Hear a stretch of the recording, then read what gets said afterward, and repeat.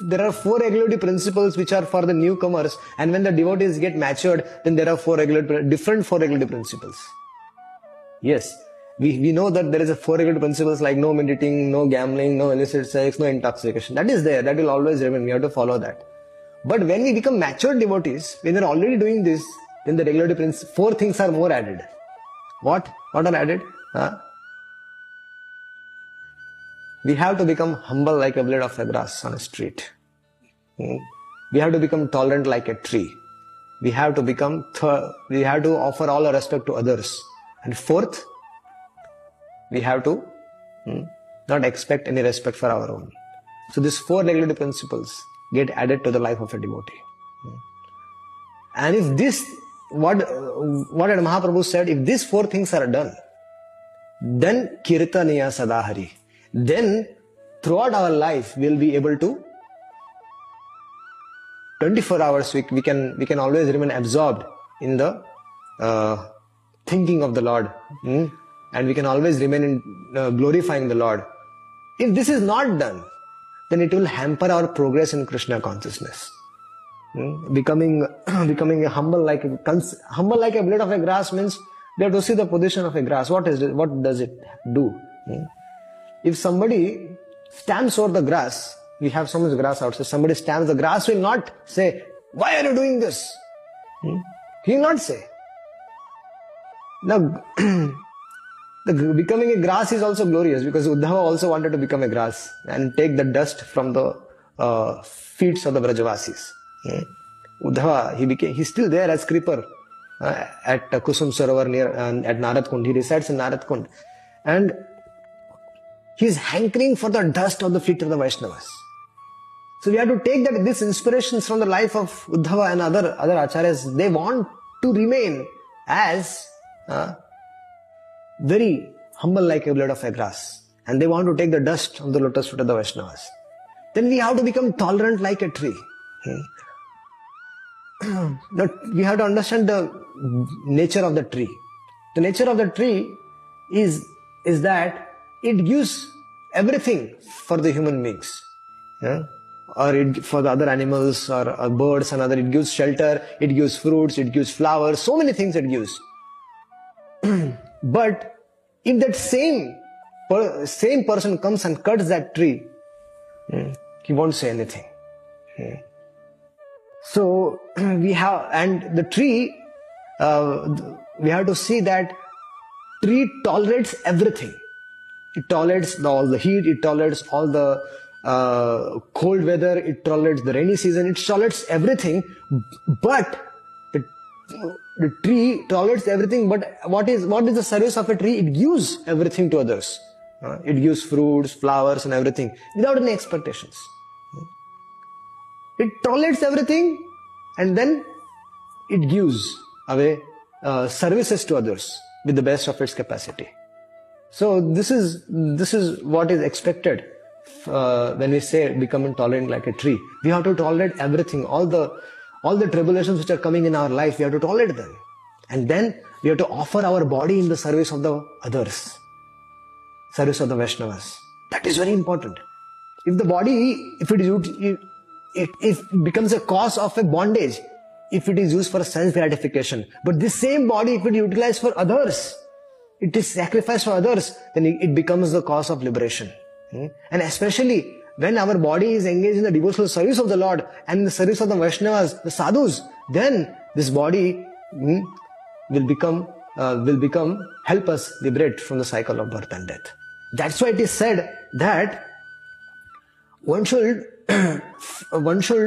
render devotional service under the direction of the bona fide spiritual master. That means one should ask the spiritual master, how should I engage this body?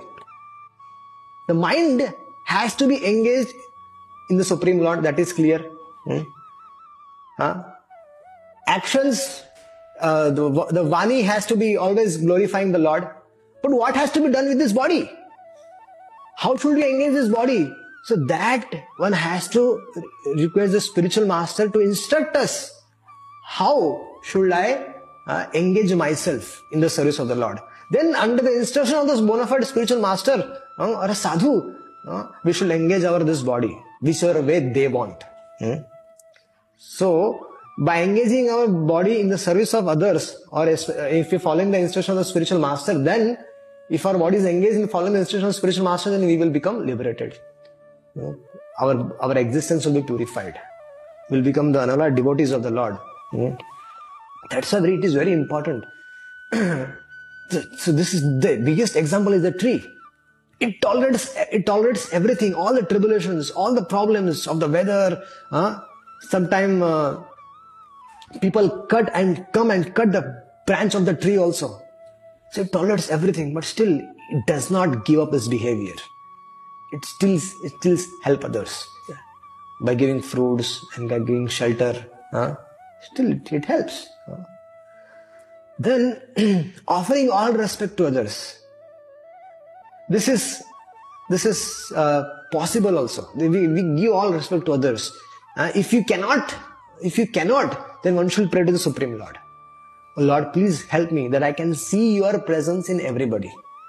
When will our vision change? There are two ways of changing our vision. Offering all respect to others. There are two ways of doing it. First is that we have to hear Srimad Bhagavatam. When we are hearing Srimad Bhagavatam, we are very well nourished. We are occupied by sufficient understanding and knowledge. And what happens when we are taking shelter of Srimad Bhagavatam? We are actually we are seeing the life of different acharyas. How they offered respect to others, like Amrish Maharaj. How he offered respect to this Durvasa Rishi, and he desired no respect for himself. So we can, like that, we come in contact with so many different acharyas by taking shelter of Srimad Bhagavatam, and we get a chance to understand their life, their activities, how they behaved when they were there. So this becomes, their life becomes, and their life has a lot of impression on our hearts, on our mind. So we know that when we're reading Bhagavatam, and also at the same time we should pray that, oh my dear Lord, when will I become like Prahlad Maharaj? When will I become like the great Amrisha? That they can see the Lord's presence in everybody. When we see that Lord's presence in everybody, then certainly we will offer respects to everyone. So that is important. That offering respects to everyone is important. But that is only possible if we know that the Supreme Lord resides in the heart of everybody. And if we know, sometimes we see some person might commit some abominable activities. He might commit some mistakes. So we have to understand that the Supreme Lord does not see the dark side of a devotee. Supreme Lord does not see. Now Putana, she came to Krishna. Was she a devotee? When Putana came, was she a devotee? No, she was a demon.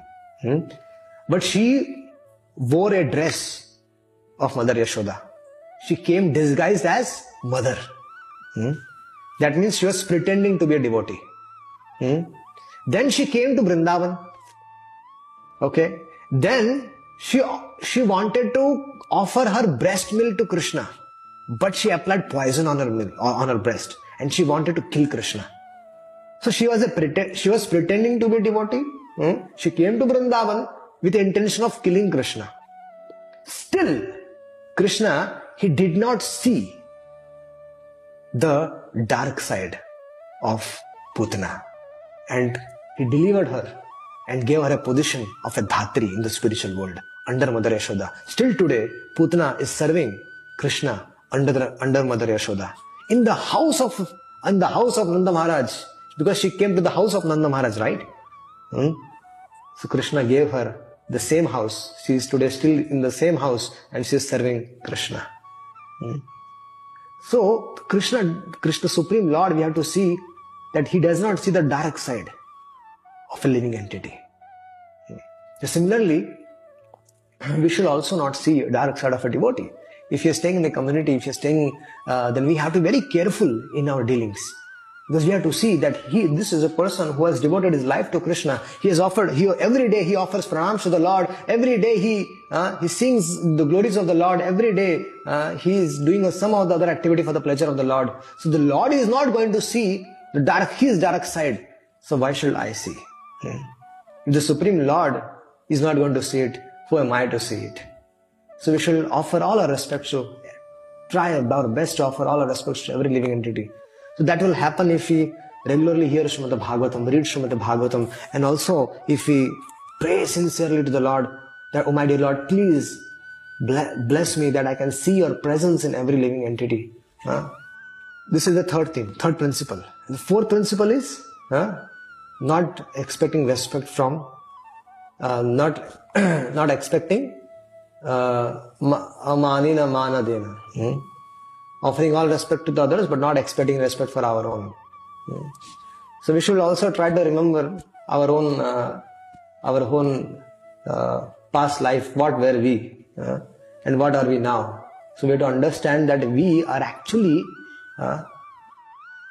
are devotees, now practicing devotees by the mercy of some Vaishnavas. Now when we are new in Krishna consciousness, initial days, when we should remember initial days of our life, some devotee has encouraged us to chant the holy name. Some devotees encourage us to read Bhagavad Gita. Some devotees gave us classes, different types of classes, and they encourage us to proper understanding of Krishna consciousness. Some devotees served us prasad. Some devotees did so many things. In this way, every devotee has helped us to some extent in our Krishna consciousness. Every devotee has helped us. So, there is a Vaishnava Siddhant also that every Vaishnava is Guru for us. And amongst them, the Shiksha Guru and Diksha Guru are there. This is the Vaishnava Siddhant which is present in Chaitanya Charitamrita. That every Vaishnava is a Guru. Because he teaches us by his activity, by his body, by his actions, he teaches us. So we have to understand this part. If somebody is a Guru, somebody is teaching you, then how can we disrespect him? And then, certainly these are the Vaishnavas to be served. So when we come in a proper state of mind, proper understanding, then we should try to serve everybody and not expect any respect from others. So when these four principles are followed, then what happens? Kirtaniya Sadahari. Then we'll be able to always remember Krishna when these four principles are followed. So Chaitanya Mahaprabhu has given us these four regulatory principles for us. So we should try our best to follow. Thank you very much.